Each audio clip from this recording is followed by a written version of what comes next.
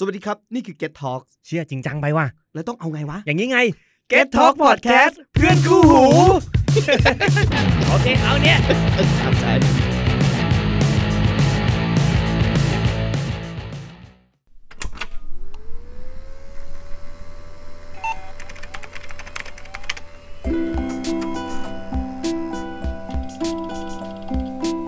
Bare Eyes Graphic กราฟิกตาหมี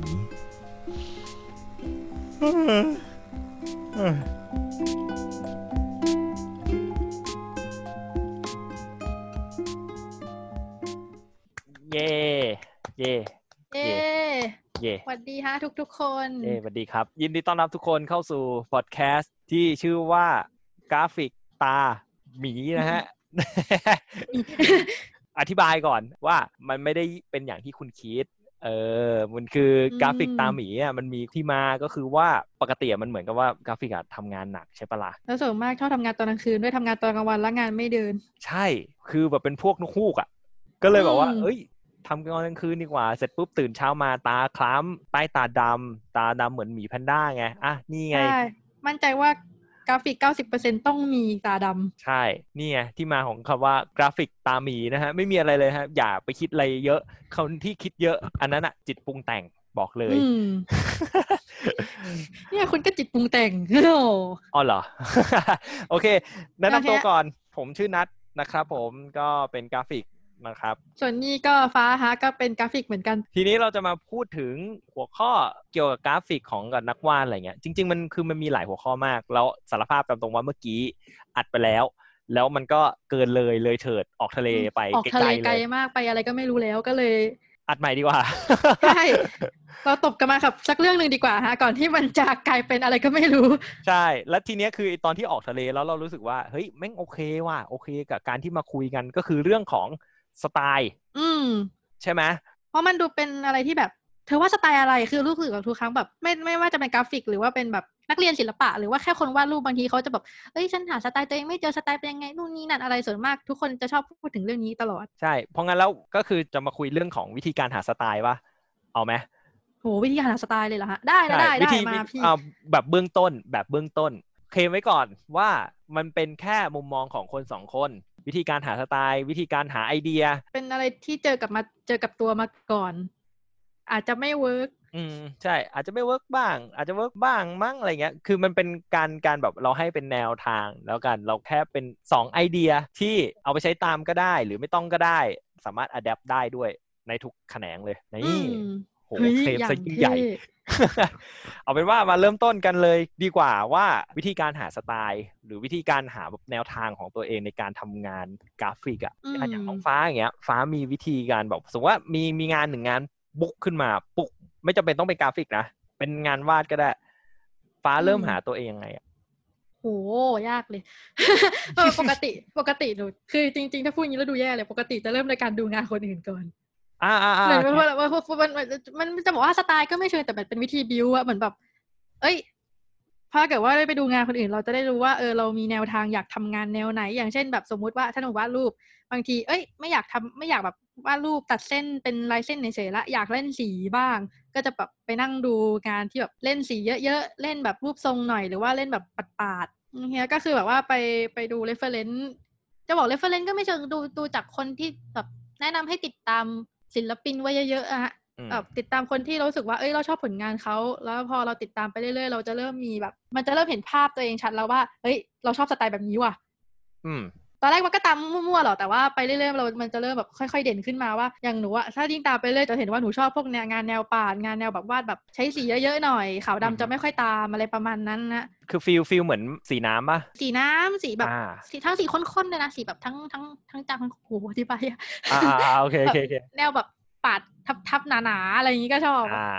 ซึ่งก็เป็นอะไรที่แบบว่าก่อนจะเริ่มก็คือไปดูก่อนว่าอยากได้แนวไหนพอเรารู้ว่าเราต้องการแนวไหนปุ๊บเราก็ค่อยๆไปไล่ดูตามแบบที่เราต้องการแล้วก็ถ้าชอบตรงไหนก็หยิบมาใช้แต่หยิบมาแบบนิดเดียวอ่ะไม่กล้าหยิบมาเยอะเดี๋ยวมันจะกลายเป็นก๊อปเก็ตอะไรประมาณนั้นละมั้งฮะก็คือสไตล์ของน้องฟ้าก็คือไปดูงานของคนอื่นแล้วก็เขาเรียกว่าอะไรเป็นการดู reference ของงานคนอื่นมาเอามาแบบประยุกต์เป็นในเวของตัวเองโดยที่ว่า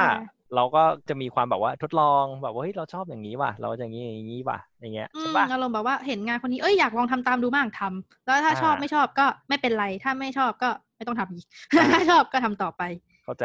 เพราะอันนี้แชร์ฝั่งเราบ้างได้ฮะของเราจะเป็นในแง่คล้ายๆฟ้านะคล้ายๆฟ้าแต่ของเราจะมีเพิ่มอีกนิดนึงตรงที่ว่าเราเป็นคนที่พื้นฐานนะเราชอบเยอะมากเราแบบชอบไปเรื่อยอ่ะแบบเราชอบงานของคนนี้จังเลยว่ะเราสักพักนึงก็เบื่อเราก็ไปชอบคนนี้ว่ะแต่เขาก็เบื่ออะไรเงี้ยมันจะชอบสลับเบื่อชอบเบื่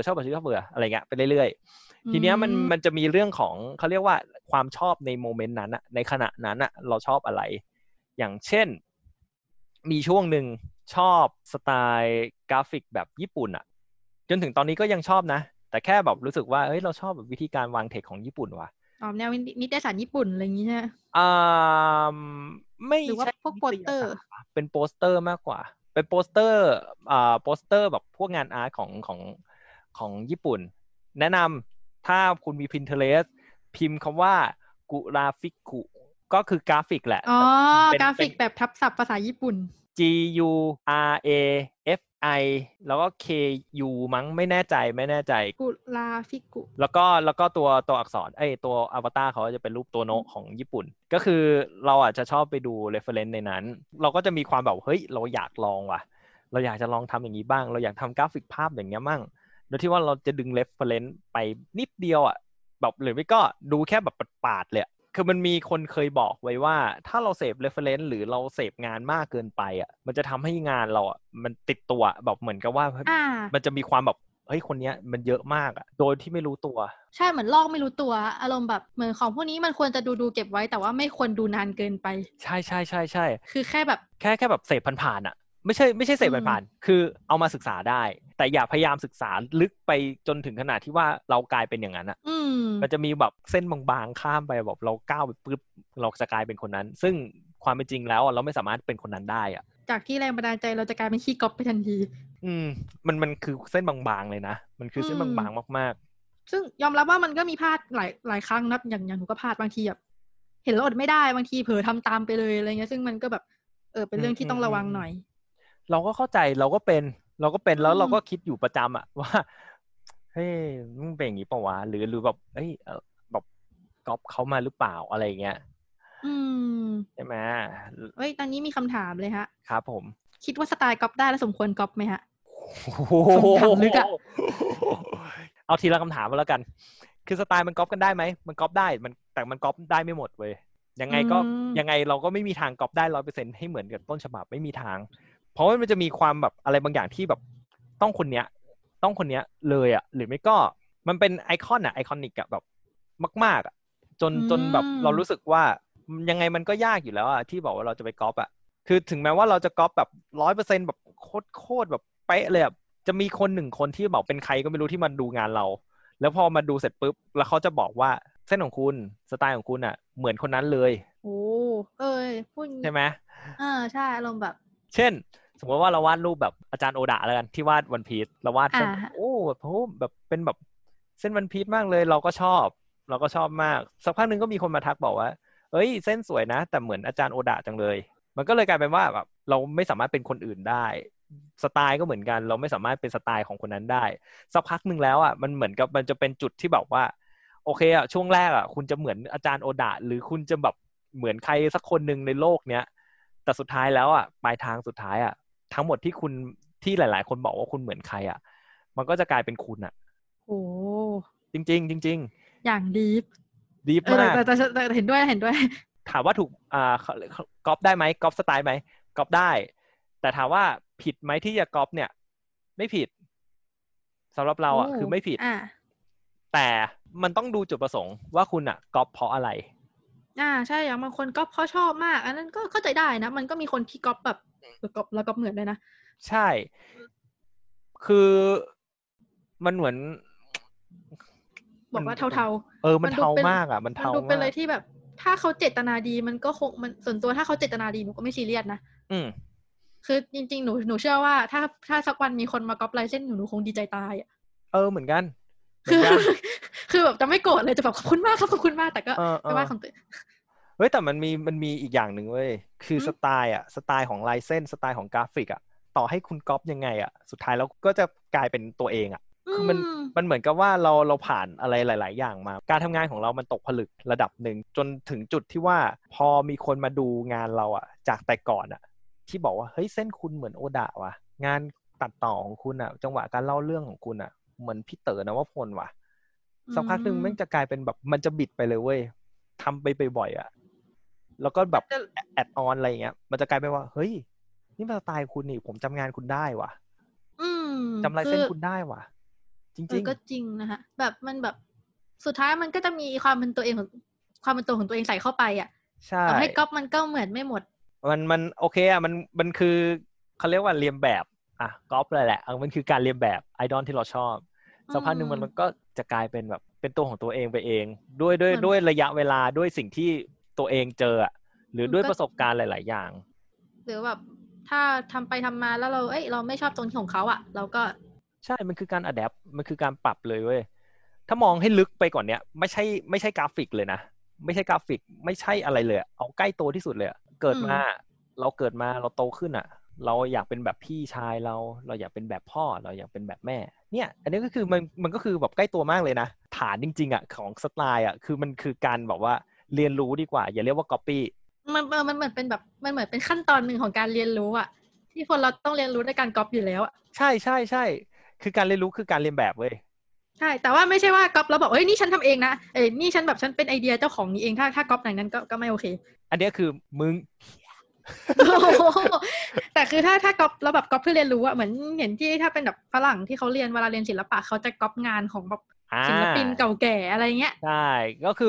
คือมันคือการศึกษาเว้ยมันคือการเรียนรู้เพื่อที่จะไปต่อยอดให้กลายเป็นสไตล์ของตัวเองกลายเป็นแนวทางของตัวเองประมาณนั้นเนี่ยแค่นั้นแหละมันไม่มีอะไรเลยมันก็แค่แบบว่าการเรียนรู้มันก็แค่แต่มันก็ต้องใช้เวลาแล้วคือบางทีเคยเห็นที่แบบเด็กเขาจะบ่นว่าเอ้ยเมื่อไหร่จะได้สไตล์ของตัวเองสักทีซึ่งแบบมันไม่ใช่เกมนะลูกเอาตรงๆถ้ามีคนมาบอกอย่างเงี้ยแล้วแบบว่าทำไมบอกว่าสไตล์หนูแบบไม่เห็นแบบโดดเด่นไปเลยล่ะคะแบบอะไรเงี้ยเรารู้สึกว่าคุณทำไปเถอะเดี๋ยวมันก็ชัดขึ้นมาเองสักวันหนึ่งใช่คือมันไม่มีอะไรที่แบบว่าปุบปับมันไม่มีอะไรที่ปุบปับแบบสมมติว่าคุณจะปลูกต้นมะม่วงอย่างเงี้ยคุณปลูกไปแบบโยนเมล็ดมะม่วงแบบโบะเข้าไปวันหนึ่งพรุ่งนี้มึงจะให้งอกแล้วแบบออกผลเหลืองมันไม่ใช่เว้ยมันค่อยๆแบบไม่ได้ไปเรื่อยๆของแบบนี้มันต้องค่อยๆมันค่อยๆเรียนรู้กันไปเองใช่คือค่อยๆต่อยอดค่อยๆเรียนรู้ค่อยๆแบบพัฒนาตัวเองไปเรื่อยๆมันคือสเต็ปในการเติบโตดีกว่าประมาณนั้นแล้วก็เสพให้เยอะๆเขาบอกถ้าเกิดเสพเยอะๆแล้วมันเหมือนแบบเราจะฝึกให้สมองเราเหมือนเขาเคยเห็นได้ยินว่าถ้าเกิดว่าเรายิ่งดูเยอะๆเหมือนสมองเราจะเริ่มแบบอันนี้ดีอันนี้ไม่ดีมันจะเริ่มแยกแยะได้แต่ว่าหลังจากนั้นก็คือต้องฝึกมือให้ไปไวตามสมองด้วยเพราะมันก็จะมีเคสที่ว่าโอ้โหแว้นผ่านหน้าบ้านก็จะมีเคสที่แบบว่าอะไรสมองไปแล้วแต่ว่ามือไปไม่ทันนี่ก็ยังเป็นอยู่หนูก็เป็นอยู่เหมือนกันนะเป็นกันทุกคนเหมือนพอมือเราไปทันตามสมองแล้วสุดท้ายสมองก็ไปไวกว่ามืออยู่ดีก็จริงพยายามกันต่อไปเรากราฟิกใช่เรากราฟิกเราคนทำงานทุกคนมันไม่มีอะไรที่บอกว่าเริ่มต้นมามันแบบได้ง่ายอยู่แล้วก็คือแบบว่าค่อยๆเป็นค่อยๆไปสะสมประสบการณ์ดีกว่าประมาณนั้นจ้าค่อยๆทำเดี๋ยวมันก็ดีเองโอเคก็เอาเป็นว่าใครที่ฟังจบแล้วมีเรื่องของแนวคิดของสไตล์ของตัวเองไม่จำเป็นต้องเป็นกราฟิกนะแต่แบบเป็นดนตรีเป็นการเขียนเป็นทำอาหารก็ยังได้เลยใช่แบบว่าเรารู้สึกว่าอย่าไปกดดันตัวเองไว้ว่าถ้าสมมติว่ามีคนมาด่าคุณว่าคุณแม่งก๊อปใครสักคนนึงแหละแบบจุดๆอะไรเงี้ยคือมันคือสิ่งหนึ่งเสียงของคนคอมเมนต์คุณมาแล้วก็อยากให้แบบว่ากลับมาแบบเอาไอ้คอมเมนต์นั้นกลับมาถามตัวเองว่ากูก๊อปเขาเปล่าวะใช่แต่อย่าไปเครียดอย่าไปเครียดแค่แบบไอดอลกูแม่งแบบแรงบันดาลใจแรงมากอันนี้ไม่ได้ประชดอันนี้ไม่ได้ประชดบอกหนูเข้าใจหนูก็ทำบางทีหนูก็โอเคแรงบันดาลใจคุณถ้าคุณรู้ตัวว่าแรงบันดาลใจคุณมันแรงมากก็โอเค แล้วคุณก็ค่อยๆแอดออนอะไรขึ้นมาแบบเพื่อให้บาลานซ์ของคุณอ่ะแบบเจอแนวทางของคุณให้ได้อ่ะเท่านั้นแหละมันก็แบบดีขึ้นอ่ะมันจะทำให้ในอนาคตมันดีขึ้นแล้วอีกอย่างนึงคือถ้าสมมติว่ามันมีแบบดราม่าบอกอุ้ยเส้นคุณก๊อปคนนี้ว่ะคนนี้ต้องดูเจตนาของคุณก่อนว่าคุณตั้งใจก๊อปเพื่อเอานั่นจริงๆหรือเปล่าใช่คุณตั้งใจก๊อปเพื่อที่จะเป็นคนนั้นจริงๆหรือว่าตั้งใจก๊อปเพื่อที่จะแบบว่าเอ้ยเส้นคนนี้มันดังกว่าฉันก๊อปเพื่อให้มันดังดีกว่าอะไรอย่างนี้เอ๊ะไม่เชิงนะ ไม่เชิงอุ้ยออกทะเลคือเอาง่ายๆคือต้องดูความตั้งใจก่อนดีกว่าว่าก๊อปเพื่อความชื่นชมกับก๊อปเพื่อต้องการจะแบบศึกษาหาเงินหรืออะไรมันแล้วแต่เลยอ่ะมันคือขึ้นอยู่กับเจตนาความตั้งใจของคนอะว่าอยากไปทำอะไรถ้าตั้งใจก๊อปเพื่อที่จะเป็นส่วนหนึ่งในการพัฒนาของตัวเองแต่อย่าไปก๊อปแบบโห 100% อ่ะไม่ควรอันนี้ไม่ควรมากๆคือเป็นอะไรที่อยากจะบอกว่าส่งเสริมดีมั้ยแต่คืออารมณ์แบบว่าไปส่งเสริมก็ดีแต่ว่าบอกเขาด้วยว่าเอ้ยลองใส่อย่างอื่นเพิ่มเข้าไปด้วยดีไหมหรือแบบเอาไปประยุกต์ใช้กับที่ตัวเองมีอยู่อะไรเงี้ยคือมันไม่มีทางที่คุณไปก๊อปใครแล้วคุณจะกลายเป็นคนนั้นได้เลยอ่ะเพราะสุดท้ายไงมันก็จะติดจะบอกขี้มือก็ไม่ใช่มันก็จะติดฝีมือตัวเองมาอยู่ดีอ่ะใช่คือลึกๆอ่ะมันก็คือการตกผลึกมาอย่างที่พูดไปแล้วอ่ะก็คือแบบสุดท้ายแล้วคุณก็คือคุณอ่ะคุณไม่สามารถเป็นใครได้เว้ยโอ้ยหล่ออ่ะ limited edition มันคือ limited edition ของแต่ละคนจริงๆอ่ะสุดท้ายแล้วอ่ะแบบปลายทางหรือแบบเส้นทางข้างหน้ามันก็จะเป็นเวของคุณแค่นั้นเลยเว้ยแต่มันมีเรื่องของความยากอย่างนึงนะตรงที่ว่าจะทำยังไงให้แบบว่าออกจากสไตล์ของคนอื่นอีกทีนึงอันนี้คือยากนี่ยากจริงอันนี้ยากมากคือเขาเรียกว่าการหาสไตล์ของตัวเองที่แบบว่าไม่เป็นของตัวเองเลยแบบว่าประมาณว่าทุกคนไม่จำได้ว่าเฮ้ยนี่คุณคนนี้นี่นาที่ทำงานนี้ไม่ใช่ว่าเฮ้ยนี่คุณที่แบบลายเส้นวาดเหมือนคนนี้นี่ว่ามันยากอันนี้รู้สึกว่าต้องใช้เวลาแบบเวลาล้วนๆเลยใช่ดูเป็นอะไรที่มันแบบไม่สามารถทำมาได้ข้ามคือหรือทำได้แต่ว่าอย่าทำดีกว่าแต่ก็ฝึกแหละมันคือการฝึกฝนการเก็บประสบการณ์เก็บค่า EXP ต่างๆนั่นแหละเท่านั้นเลยอ่ะไม่มีอะไรละสรุป